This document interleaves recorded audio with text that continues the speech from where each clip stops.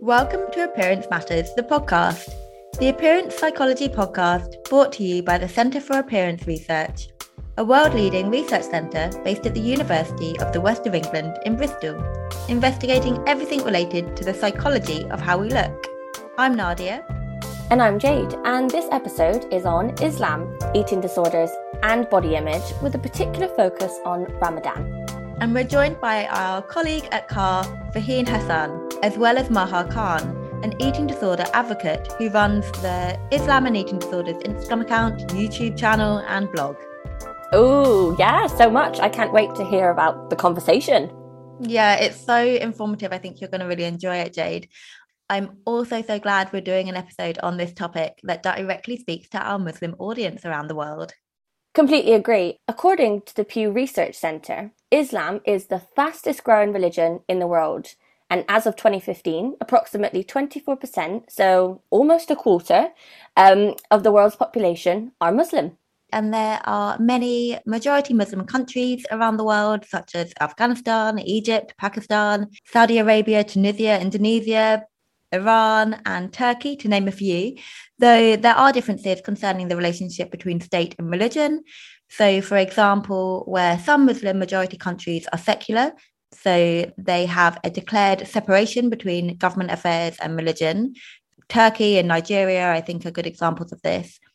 Others are Islamic states. So this means they have adopted Islam as the foundation of the state and constitution.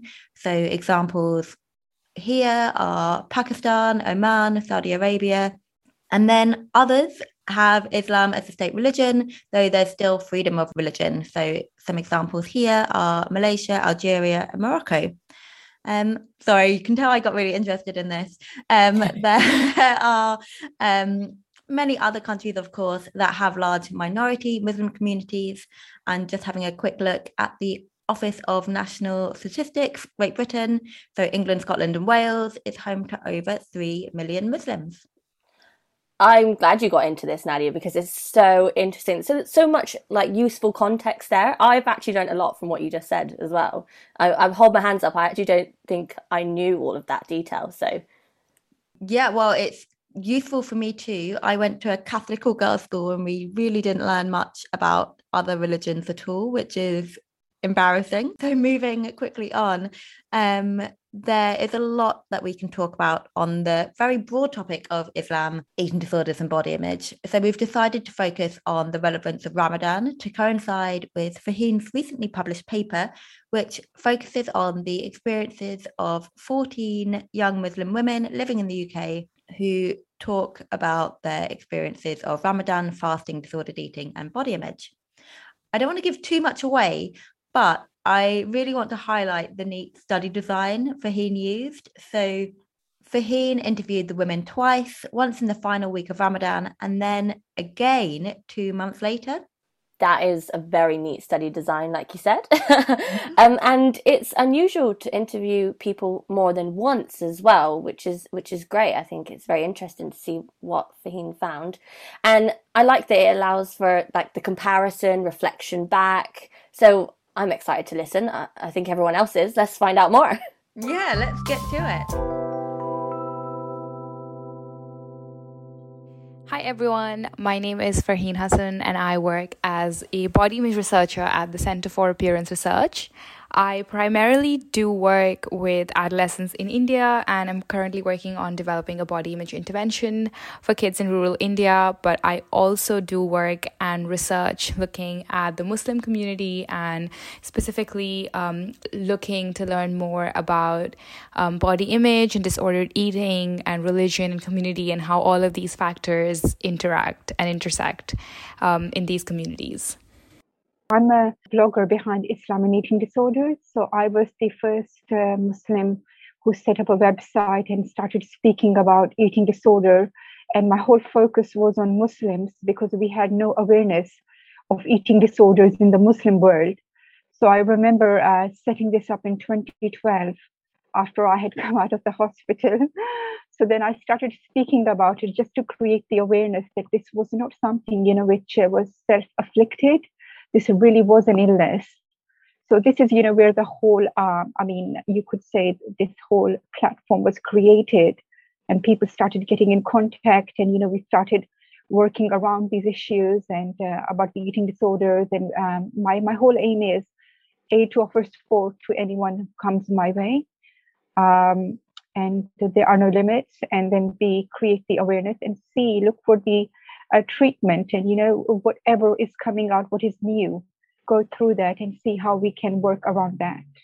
Excellent. Well, I'm so excited to be speaking with you both. So I wonder if I could be very nosy, and particularly as this is audio, if you're both comfortable, if you could both say what your ethnicity is and where you grew up. Yeah, sure. I am Indian. I'm a Muslim Indian woman, but I have primarily grown up living in the Middle East, in the United Arab Emirates. So just like a lot of mixture of like Indian culture and Arab culture is where my heritage is from. Great. Thanks, Farheen. And Maha? Yes. I was born in UK, but I grew up between Pakistan and UK. So yes, so it's they both are my home. I love both countries, but yes. So my ethnicity is Pakistani. So yes, I was really young when I went back to Pakistan, and then I've always traveled between the two countries all the time. So I'm never, because of the pandemic, I had to be in UK for like 2 years, but no, otherwise I'm always in and out. Nice, lovely. Thank you so much for sharing that, both of you. And what a kind of a treat it is to have two countries that you feel as home. Today we're talking about Islam, eating disorders and body image with a particular focus on Ramadan. And so to set the scene, I wonder if we can start by talking about Ramadan for people who are a little bit less familiar with Ramadan and what it is, what it's about, what it means for the Muslim community and what happens during the Ramadan period. So, and I wonder if you can both jump in. Perhaps Farheen, if you start us off. Yeah, sure. Thanks, Nadia. So just to kind of give a bit of introduction, if someone's listening in and they really have no idea, Ramadan is the 9th month of the Islamic calendar, and it's a really important holy month for the Muslim community. It has a really big religious significance for us, and this is the month for that reason that we observe fasting from sunrise to sunset, and the time of Ramadan is really interesting because it changes every year. It's based on the lunar cycle on the moon, which is quite difficult to explain when you're trying to take a day off in the West and you try to explain to your manager that I can't actually tell you when I need a day off because it just depends on the moon. So it varies every year and it shifts by a month or so. So what Ramadan this year was around May, June, and the next year, again, it'll be a month before that. And maybe Maha, you can talk a bit more about what we do in Ramadan and the purpose of fasting. So yes, the significance of Ramadan is it is one of the 5 pillars of our faith.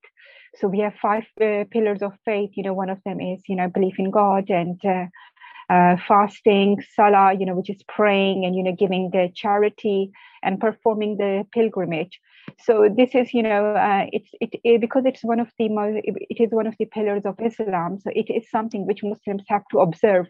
We don't really have a choice except if you are ill and you can't fast for the medical reasons, then you are exempted. But the option is you still have to give something in charity. So this is like one of the most sacred and profound pillars of our faith. We don't have a choice. And in Ramadan, it's all about the community coming together. It's, so much to do with, it's like an inner reflection. It's a month of inner reflection, reflecting on yourself, reflecting on your behavior, on your spiritual and, physical and social shortcomings and working through them. So this is one month, which completely is a month of God, So for the 11 months, we have a choice, but this is one month where we are really restricted.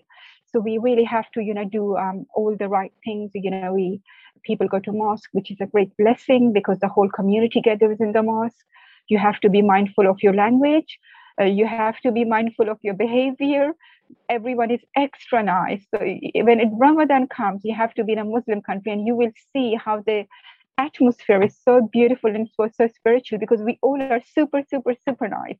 But that doesn't mean it's restricted to 1 month. It means for next 11 months, you also have to be really, really good. So this is, the whole blessings. And, it's all about, family eating together, sharing their meal. And it carries a lot of holistic benefits and health benefits and spiritual benefits. It is a month, which is really looked forward to and really celebrated throughout the Muslim world. Yeah, thank you so much for sharing that, both of you. It's really painted a picture. And then in terms of, if we can go into the fasting a little bit more, because you have there's the meal before sunrise and then there's the breaking of the fast. I wonder if one of you could explain that a little bit more for me. Maybe I'll start with suhoor and you can talk about iftar, because you're explaining it so beautifully. We start our fast with the pre-dawn meal, which is before the sunrise, and that's called suhoor. And traditionally, you're meant to eat something in that period of time because it says that if you eat something at that time, it's meant to give you strength for the rest of the day when you're fasting. So usually, if you really follow the religion, or what we call the sunnah, which is the practice of our prophet, we would eat dates at the suhoor, and then you have water and you just have a light meal. But if you go in the Indian culture where I come from, suhoor is usually a really heavy meal where you'll have parathas and you have curries, and then you're pretty much immobilized for the rest of the day. But the point of the suhoor is really to kind of start your fast with something that'll give you energy for the rest of the day. And Maha, you can take it forward. Yes, so we open our fast when the sun sets, and that's the prayer time. So with the call to the prayer, we immediately open our fast, and the tradition is with dates, which is all over the Muslim world. I don't know a single Muslim country which doesn't follow this tradition, which is from the Sunnah, from the practice of our Prophet Muhammad sallallahu alaihi wasallam. So you have dates, you have water, then you go and perform your salah. And then, it depends which country you're coming from and what is there. But normally, it's actually when the fast opens, it's a celebration of the whole day. And, people do make an extra effort because, it's encouraging our family and friends to participate in this day. So normally it's seen as a celebration.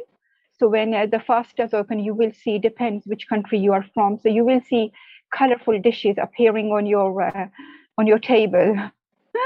So then, that also sets the tone for the night prayer, because Ramadan is not about rest, it's about the active worship, so because then we have to go for the prayers. So basically but you can't be then exceeding the limits and eating too much, because then you won't be able to perform your prayers. So you need to be very, very mindful. So yes.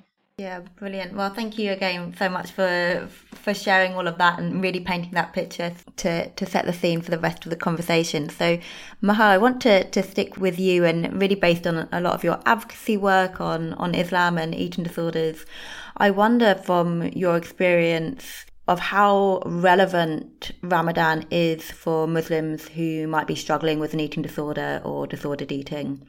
I think Ramadan is very, very relevant, and it's very significant. It's like, if you're a non-Muslim, one of your biggest issue is Thanksgiving and Christmas and holidays. So it doesn't matter whether you're a Muslim or non-Muslim. We all have this specific period of one time, like this time of the year, when everybody's panicking. So, the non-Muslims, it's Thanksgiving, Easter, Christmas, New Year, long weekends, anything, because it's all around food. So for us Muslims, the people who are struggling with disordered eating and eating disorders, it's Ramadan. And the reason it's Ramadan, because all of a sudden these rules and guidelines come into place. So you really don't have a choice. So, even if you are fasting or not fasting, you have to follow the guidelines. For example, the spiritual aspect of the Ramadan is greater, because this is the month when the Quran was revealed. So I do see that, instead of focusing on the spiritual aspect of the Ramadan, which is greater, which you have to work on, people really focus on. But, it's the 30 days when everybody around us is going to be fasting, not eating. So, and everybody, whether, it's bulimia, whether it's BED, whether it's anorexia, everybody's super, super triggered, because, everyone not eating, it's a natural trigger for anyone who's struggling with eating disorder. So, if you are now the medical boards are more aware, the eating disorder community is very, very aware of Ramadan. So people have been recommended not to fast. And even if you are fasting, you should be fasting under the guidelines of your doctor, practitioner, or someone, from the eating disorder services, a therapist or someone, dietitian, who needs to manage your meal plans. So it's not a straightforward thing. But I have to say one thing, that, 2012, when I started my website, in 2013, when the Ramadan came, I spoke about the Ramadan, and there was absolutely nothing out there. So it was like, me speaking, and really trying to get the message across, who are you fasting for? Is it, for Allah, or for your demon of eating disorder? Because normally, when we are restricting, there is no way we are restricting for any other reason. It's primarily to feed this, what is inside us, our eating disorder. I think in 2017, maybe I'm not mistaken, or 2018, I'm very grateful to BBC for really taking on this issue and speaking about eating disorders. So they did create a lot of awareness. And then you can see from 2018, every XYZ newspaper, tabloid, everybody started speaking about Ramadan and eating disorders. So you can see the significance of Ramadan to the people who are suffering from eating disorders, because it's not a minor issue. And even the eating disorder community, the professionals, they all know that this is a month which can make you or break you. But break you is like more there. And by breaking, I mean that, it's like a ticking time bomb, it is the month which can completely push you into the relapse cycle. So people, it is 1 month, where you have to be super careful, you have to be super aware, and you really have to work through this month. And it's not just a month about you. It's a month where we are pulling in the whole community, the family, the friends, and the community. Everyone has to be super, super mindful, because the person you are dealing with is super, super sensitive in this month. Super sensitive, honestly. Yeah, everything you're saying makes so much sense to me, and thinking about, because you've got the triggers on both ends in terms of the period of fasting and restriction. And then you've got the eating together and the communal eating as well. So I can really see how it would be such a struggle. But I'm definitely not an expert in this area. So thankful to have the two of you here. And Farheen, I really want to get into your recently published paper, which is very exciting. And I've got it open in front of me. So a qualitative exploration of motivations for fasting and the impact of Ramadan on eating behaviours and body image among young adult Muslim women in the UK.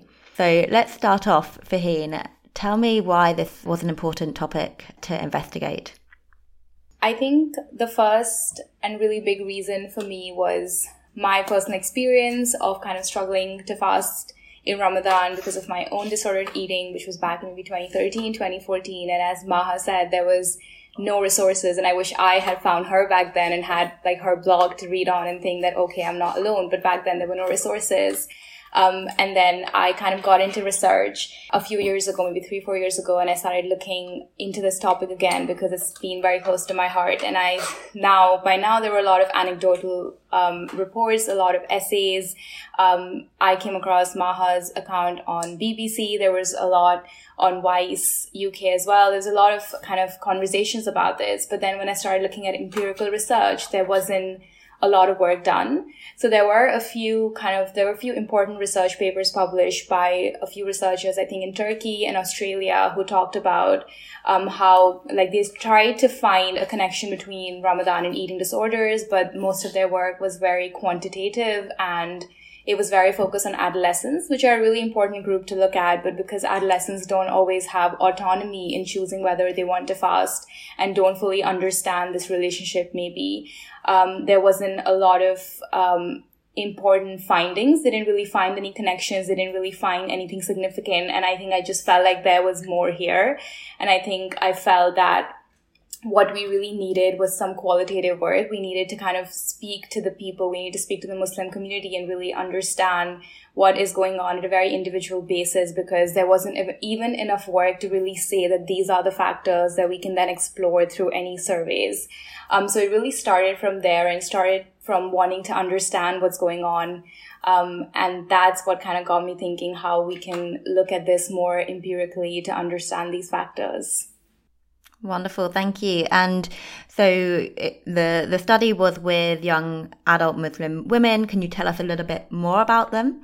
Yeah, of course. So we focused on the UK, the Muslim women living in the UK, because we just didn't want to have any confounding factors when you bring in other cultures and kind of other countries and nationalities. So we looked at Muslim women aged 18 to 35, and we asked if they would be fasting in Ramadan.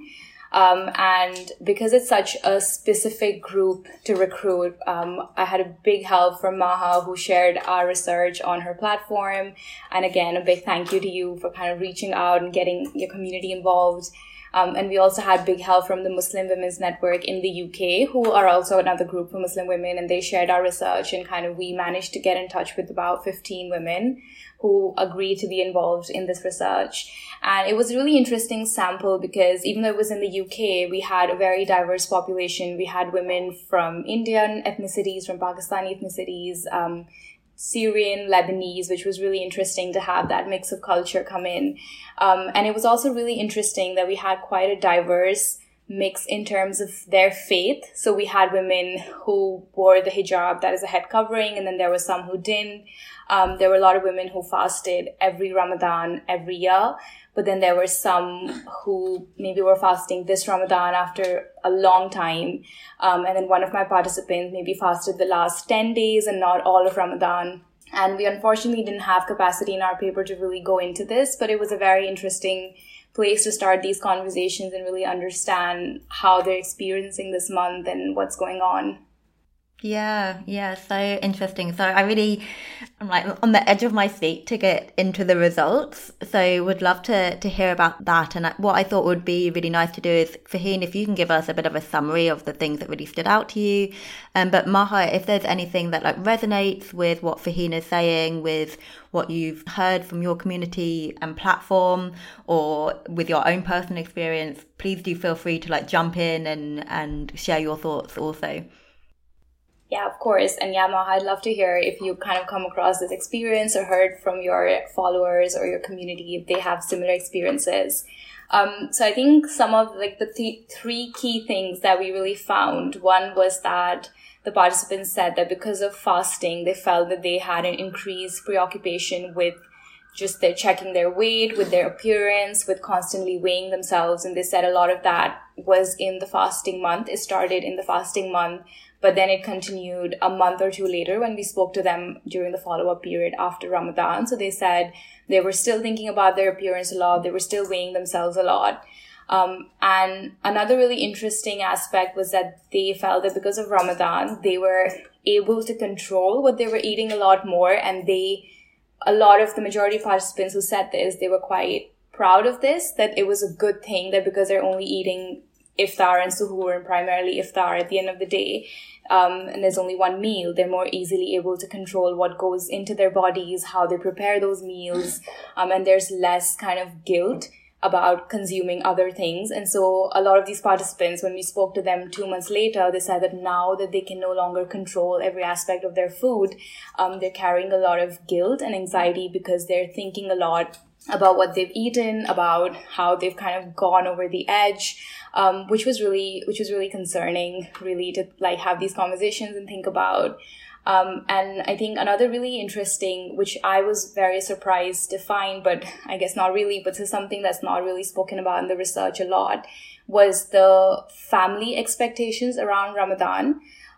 So majority of the women spoke about how they had this pressure and expectation from their families that they would be fasting in Ramadan, and that if they didn't fast, they didn't feel that they would be able to have this conversation with their families.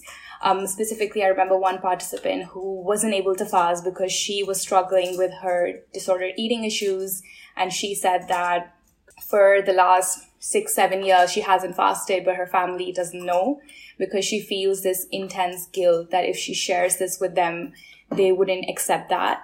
So there's a lot of conflict for these women where they face these kind of preoccupations and anxiety and control over their food, but they don't feel that they can share this with someone in their family, in their immediate community, because of which they feel even more anxious and even more concerned. So these, I would say, were the big takeaways from our conversations with these women. Yeah, and that last comment in particular sounds like a really tough place to be in. So it's like on one hand, you're trying to protect yourself and your health in terms of your relationship with food and the disordered eating component, but then not being able to share that with your family must feel very isolating in that way. So thanks for sharing. And yeah, Maha, I want to come to you and see what resonates or what other things have come up in all of your experience managing your platform and community. Yes, I mean, Farheen, absolutely 100%. I agree because, the Ramadan is the month which, especially people with eating disorders, and, when they say that we have more control around their food, this is a big example, this is big testimony of how severe their disordered eating is because, all year round, they lose the control. They feel they are not in control. And then all of a sudden, we have this set month with set guidelines, in the time frame. It's like, that one of those fasting apps some people try to follow. You're fasting for a certain period and then you're eating. So this, it's a big, I mean, for me, this is like the big, when people say, but, we feel we are in control. And I'm like, you're not in control, this is something which is there. So, then for rest of the year, of course, they are struggling. So this is something, which really, really, really comes up because they all feel so happy, we did this, this is what we ate. And, for the rest of the day, we were like, we were abstaining from food and everything.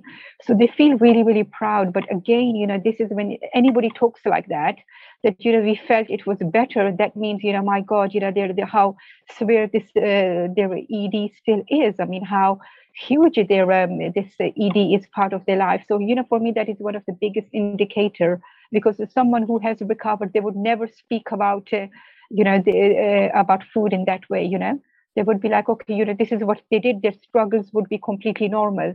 But anyone who is suffering from eating disorder, they will definitely come up with the food and the control and how much they're eating. So when it comes to the body image, I mean, there is no way,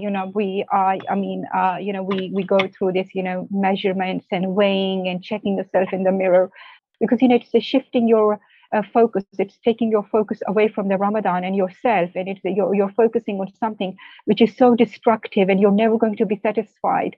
So this is something, like my people, they refrain, they kind of do not really do because it's super uncomfortable for all of us, and I really don't think so I have that much time to sit and listen to, what the number in the morning was, what in the evening was, and how they looked, because, that's something I say, how we are created is so beautiful. Are you doubting your creator? And so, this is something which really like sets them in. It is, you sometimes have to be really, really tough. Otherwise, they will be completely going into the destructive cycle. And I think the third key thing is, about the family. I mean, it's a lot of conversations with the family, and I'm always in the middle, speaking to the mother or the father, on the phone to them and explaining. So it's like, listen to the person, hear their complaints, and speak to their parents or, their friends or anyone, So we always get someone in the family who can support them.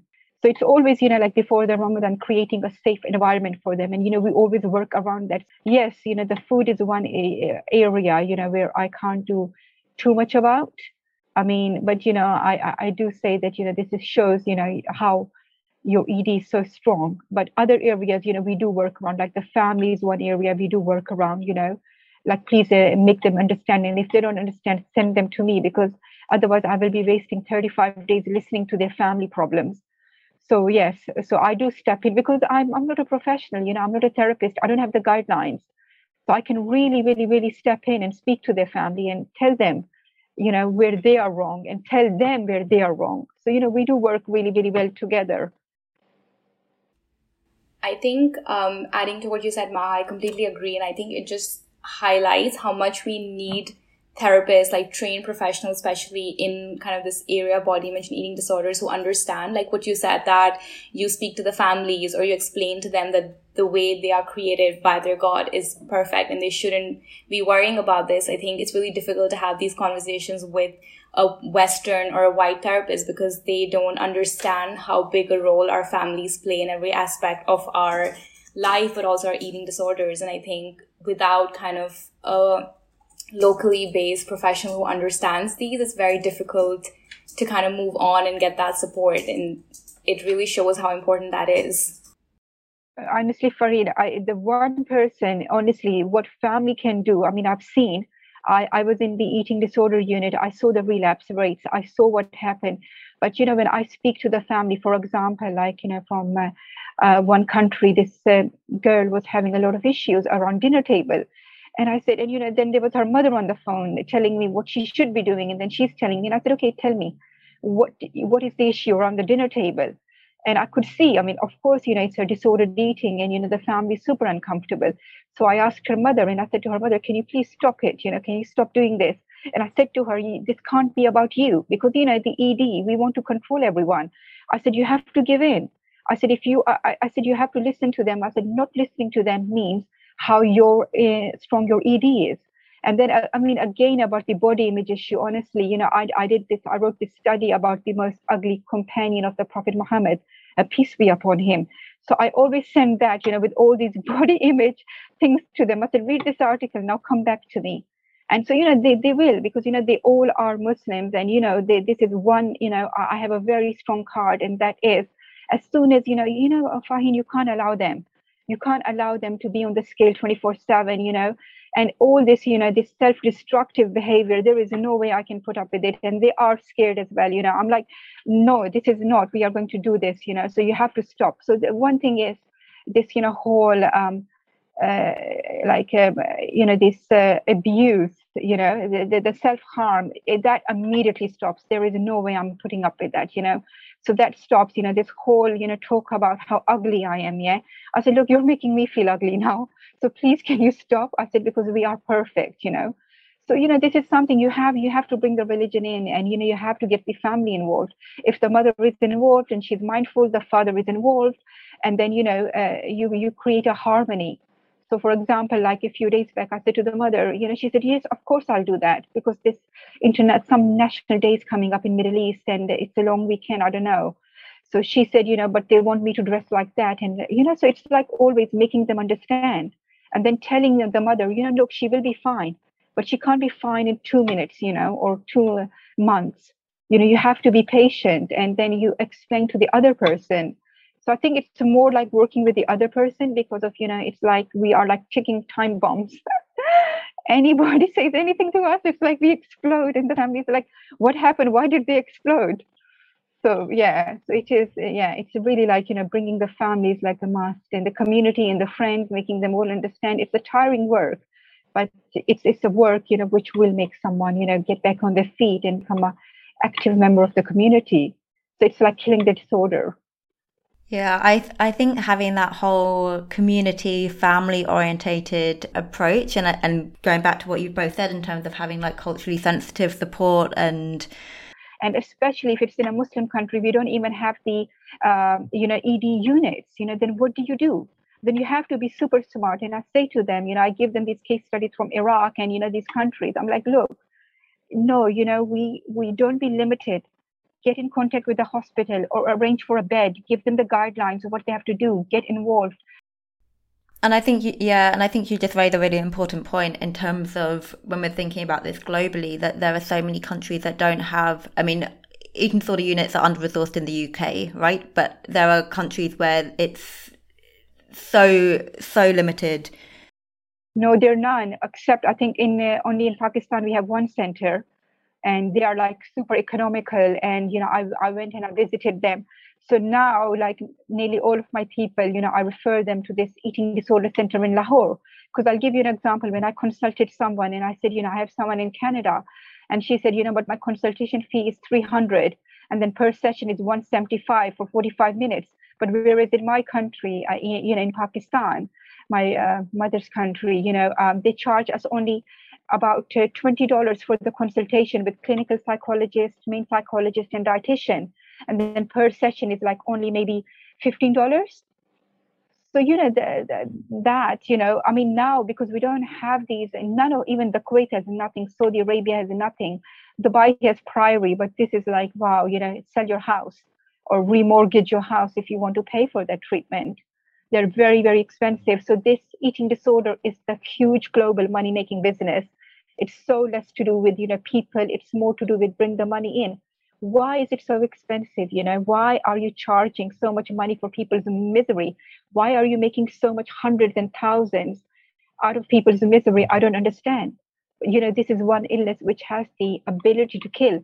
And this is the most difficult illness to beat because you don't have any medicine. So, yeah. Yeah, I mean, I feel like we're really like just scratching the surface on such a huge problem. It's so systemic. It just feels like there's so much that needs to be done. But yeah, just so grateful for people like you, Maha, to be kind of paving the way and raising awareness on these issues and supporting people as you can. Faheen, I want to come back to your study. There's a question I want to ask because you obviously did the study during the pandemic. So I feel like it's added a whole other layer to what Ramadan might look like for people. Did that come up at all with your participants, and was there anything that really came up or was interesting in relation to that? Yeah, definitely. I think we can't speak about eating disorders and body image and disordered eating and not factor in the pandemic, especially now when we have so much literature which actually supports that people had kind of increased anxiety and preoccupation with food, and that eating disorders kind of increased during the pandemic. People needed more support, and this really reflected in kind of the conversations I had with the women, because it was really interesting. So it was twofold. So a big majority of the women I spoke to said that they did have increased anxiety. They were thinking more about the way they looked, how much they were eating, because they were fasting in Ramadan, which means obviously they were always at home. They were kind of, a lot of them were by themselves, which means they were spiraling into thoughts they wouldn't usually have. They were focusing on parts of their body they wouldn't notice. For example, one of the participants talked about how she was thinking about her double chin, and she's 25 years old. And it's something she's thinking about because she's stuck at home. She's looking at the mirror more often. She's kind of thinking obsessively about things about her body she doesn't like. And a lot of them said that they're weighing themselves more than they ever have in their lives during this period because, again, they're in lockdown, they're at home, they're by themselves. But there were also a group of about 3-4 women who said that they haven't thought about their body at all because being in lockdown means that they don't have to wear jeans, they don't have to go outside, they don't have to interact with anyone, so they don't have to really think about what other people would think they look like, which was really, really interesting because they said that it meant that they could focus more on the spirituality of Ramadan because they weren't really thinking about what they look like. They weren't thinking about what they would look like in certain clothes or what people would think. And I think that's something that's less reflected in the research we've seen so far. Maybe that's really the religious aspect of it that adds to it. It's because they were fasting. The Ramadan was almost a protective factor for them, that they could focus on the religion, on the spirituality, and not so much on what they look like, which was really interesting, which was very surprising, I think, because most of the research we've seen right now is leaning towards how harmful the pandemic can be. But maybe the question here is that religion can actually be a protective factor if people are really kind of immersed in their faith and in the process of fasting, which I think it's too soon to say. It's too little information that we have now, but I think it's definitely an interesting finding to maybe look into more in the future. Yeah, that's super interesting. And I feel like it does resonate with some of the more general research looking at the pandemic and people's relationship with food and their bodies, in terms of you have a lot of people for whom the pandemic is exacerbating symptoms with disordered eating and preoccupation with their body. But you do have that pocket where, because they're not being perceived by others, maybe feel like they're being less objectified perhaps, and feel more free. But then we have seen some evidence of people who've been able, the pandemic has given them maybe perhaps more space to kind of lean into their recovery and focus on their recovery a bit more. But what you're adding is that added layer of then during Ramadan to really like focus on that spirituality aspect as well. So yeah, super interesting. So I'm conscious of time, so I've got 2 kind of questions I want, or maybe 3, that I want to end with. So Maha, I want to come back to you, because at the beginning you spoke a little bit about your community, so the blog, the Instagram community that you have. And I'm curious, like the community on Instagram is like 162,000. It's huge. And so I'm just curious to hear a little bit more from you about that, in terms of what have you learned over the years. So you set everything up in 2012. What have you learned from it, and where are you hoping to go with it? I think now even updating the Insta is like a huge effort. I mean, if I am given a choice, I would really move away from the social media. I really would. When the Facebook was created, somebody helped me from my country. So when the Insta was, I never knew about the Insta, but somebody helped me to set up the Insta and helped me, guided me through it. So basically, my whole, even with the website, my whole support came from Pakistan, because when you are helping someone, they want to do something for you. Even the app was created by someone in Pakistan. So I have like super zero knowledge of these things, and if I am given a choice, I would rather, because my so much time is taken up by my people, and I really have to be involved there. So what I did learn, I mean now we have to make so many things private, which is really, really sad, especially the real stories which were on my website, because when I started this, I used to encourage people come forward and share, and they did. But now, because the work has gone so viral and people are picking up on I can no longer feel the anonymity. Yes. So when the stories initially were shared, they were the pure. They were really raw. I mean, about a 40-year-old mother. I really got deep into the community. I was coming up with these amazing stories, and they were taking up 6 and 7 months to write. You're speaking to people, you're putting it together. This is their life. And it was so like original. It was so good, and everything was so like, you could resonate to. But now the problem is, it's like internet, and everything gets taken out of context. Everything is like misinterpreted, and people, there is no privacy anymore. People pick up on. So I think right now, my focus is, the people I'm working with behind the scenes. We are not updating my website. Insta is like, just for the sake of it, we are updating just to, let the other organizations know we are still here. So we are really working on, like the treatment, we are going into the past, seeing, what helped, what worked in the Muslim health. And we are reaching out to these holistic organizations from Malaysia to Pakistan, and seeing, what is working with the patients with bipolar or schizophrenia. I can see the areas, where people get super panicked. So now we are focusing on that, and, lobbying every single Muslim government, for heaven's sake, wake up. And, we need these institutes.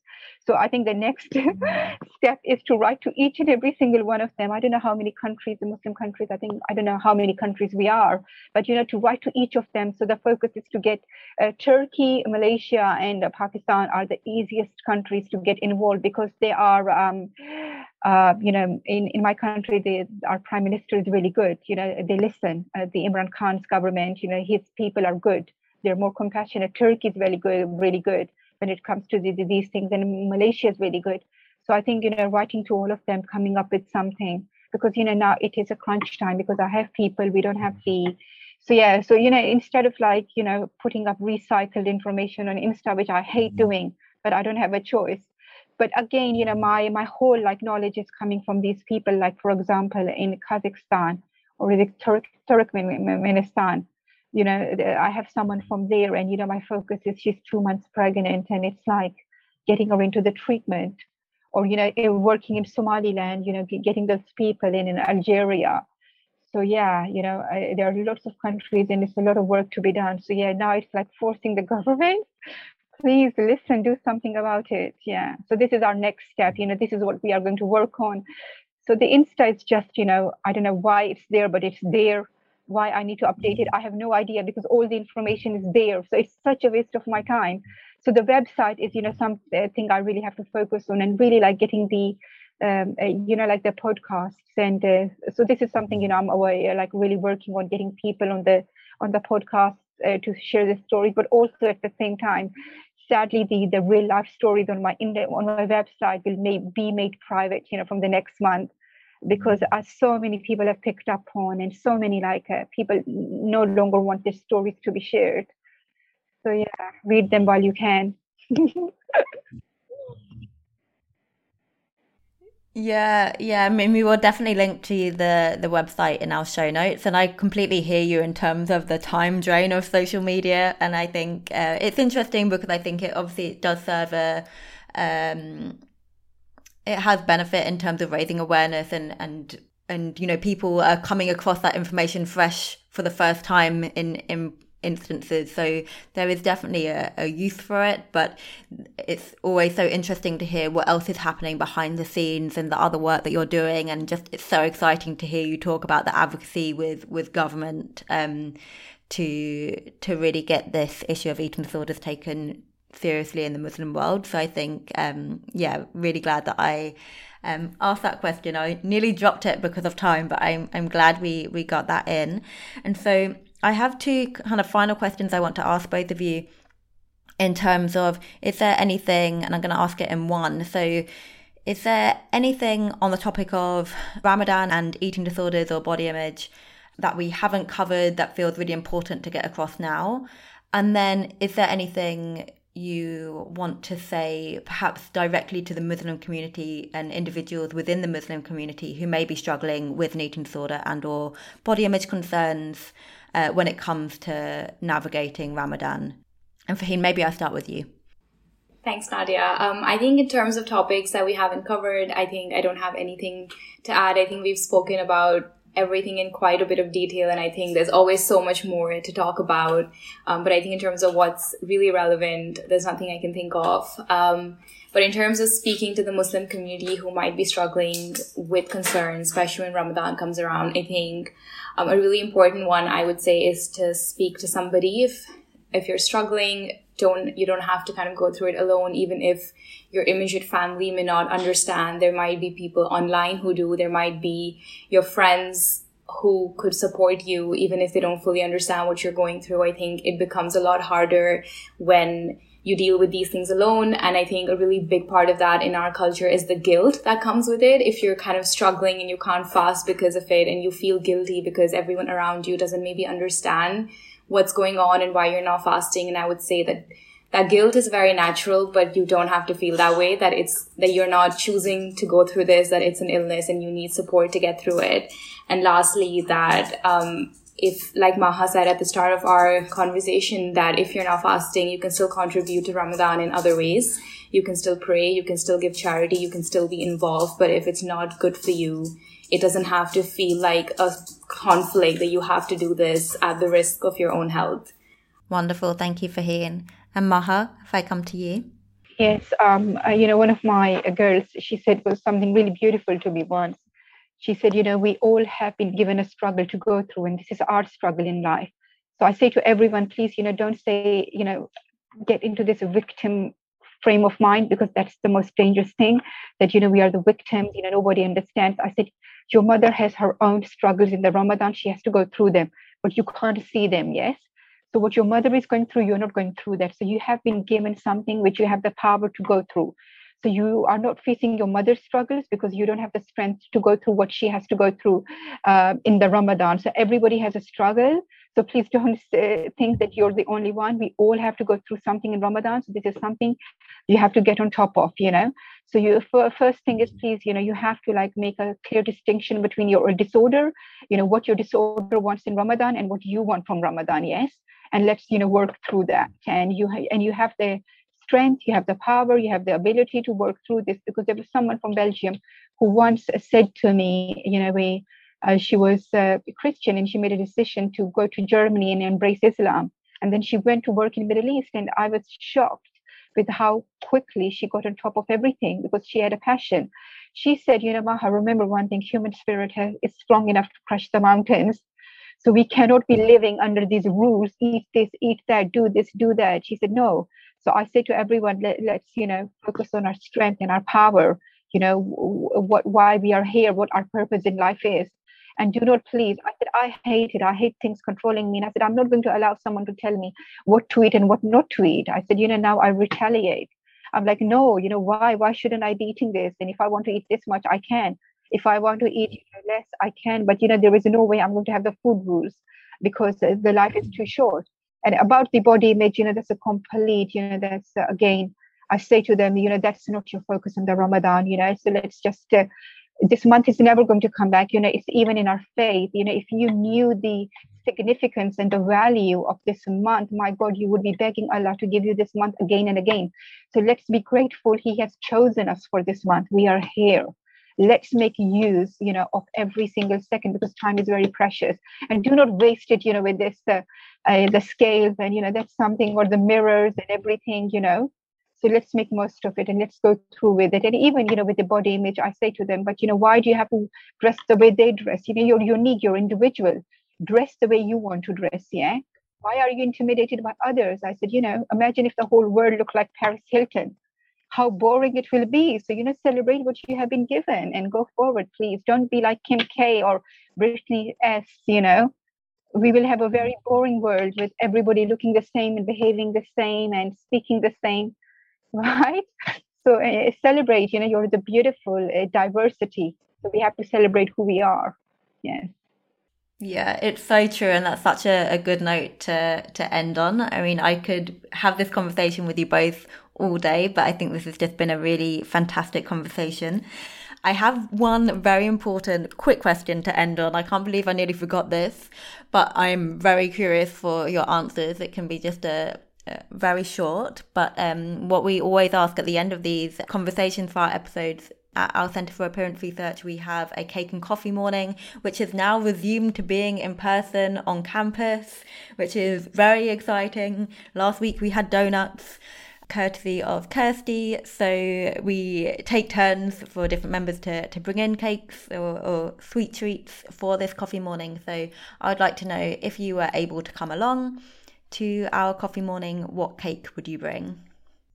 I was actually going to bring this, and now my surprise is spoiled, but I'm I'm hoping you'll have to do it before the episode comes out, Farheen. Yeah, true. I would bring in jalebis. I don't know if you've heard of them, Nadia. I'm sure Maha knows what they are. They're like these deep fried sugary treats with a lot of sugar syrup on them, and yeah, we love them in our South Asian culture. So that's what I would bring in to get everyone in a sugar coma. Yeah, brilliant. And try something new, I imagine, for many. So that's wonderful. Thank you. Maha? And me, I mean, I'm confused because I'm a very sweet person. So just say the name sweet. My mind is in a sweet coma, in a sugar coma straight away. I mean, I don't think so they will appreciate Sour Patch and, these kind of jelly sweets. I love Sour Patch Kids. Yeah, I love it. Oh my God, that's like my extreme, I love it. Skittles and these things, give them to me every day, I think I would make a dessert, and I would bring, I would either bring, I bake cakes, so every birthday I have to bake a cake, So I would either bake a cake or, I would bring the Pakistani traditional, Farheen, do you know Gajar ka halwa? With the cream, clotted cream. Wait, Maha, explain the cake for us. Oh, basically, I've ever since I was 14, 13, I baked this simple cake, but then it has like these nuts and this coconut, so it's super fluffy and spongy. It's a very basic recipe, but then I decorate it with with the double cream and with the buttercream, and then I add everything on the top, from the desiccated coconut to the sprinkles. It's something I have to make for the birthdays. Yeah, sounds amazing. No, it's not professional. It's lopsided, but still. We love that. It adds some charm. Yes, honestly, I'll bake the cake. I'll bring that, or I'll bring that carrot halwa, and it's really nice. That's something to die for. Or bring the whole Indian sweet shop, Farheen. One day we'll have to do that. Yeah, I think I'm thinking of laddus as well now, and the barfi. Yeah, they're all of our sweets with a lot of sugar and ghee, and yeah, they're good. They're good. It's really amazing. Honestly, they're the best. Nadia, you've sent us on a tangent. I know. I was like, get three South Asians together and get them talking about sweets, and then we're going to be here for some time. But that's wonderful. Well, thank you both, Farheen and Maha, so much for joining me today and for this really incredible conversation. I've really enjoyed it.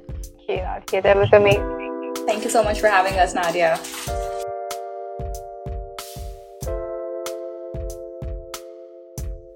As I already knew I would, I really enjoyed that. And I'm actually still thinking about what Maha said with countries that don't have eating disorder treatment facilities, or when they do, they're just so inaccessible as well. I know, it's devastating to think about, honestly. And I think there's just so much to be done to improve eating disorder treatment and prevention globally. It's just such a huge equity issue. Yeah, it's a good way of putting it, like a huge equity issue. And as you said in the interview, Nadia, you were just scratching at the surface of that. There was so much more that could be delved into. Yeah. And on a lighter note, all those cakes, they just sounded delightful. I want them all now. Yeah, I know. They were great. And we went on for there were more cakes. I want more. Just went on and on, but it was brilliant. And I've actually put some of the recipe links in the episode transcript in case you aren't familiar with some of the cakes. Oh, okay. Well, that is a lovely plug as well, Nadia. So for the listeners, we've been working very hard, I emphasize, behind the scenes on making the show more accessible and are working towards having a full catalogue of transcripts. But we have, as you could imagine, quite a backlog over 5 years of this podcast. And we're also working out at the moment on where would be best to host the transcripts as well. Yeah, hopefully on the CAR website eventually. But in the meantime, if you're after a transcript, please email car@uwe.ac.uk to make a request and we'll see what we can do. Yeah, excellent. We will hopefully have an update very soon on a more streamlined way to access episode transcripts. But just to let you know, we are working on it.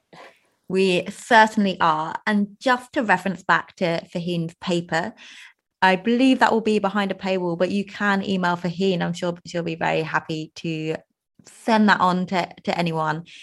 And the paper was co-authored with Doctors Yael Yatza, Philippa Diedrichs, and Helena Lewis-Smith.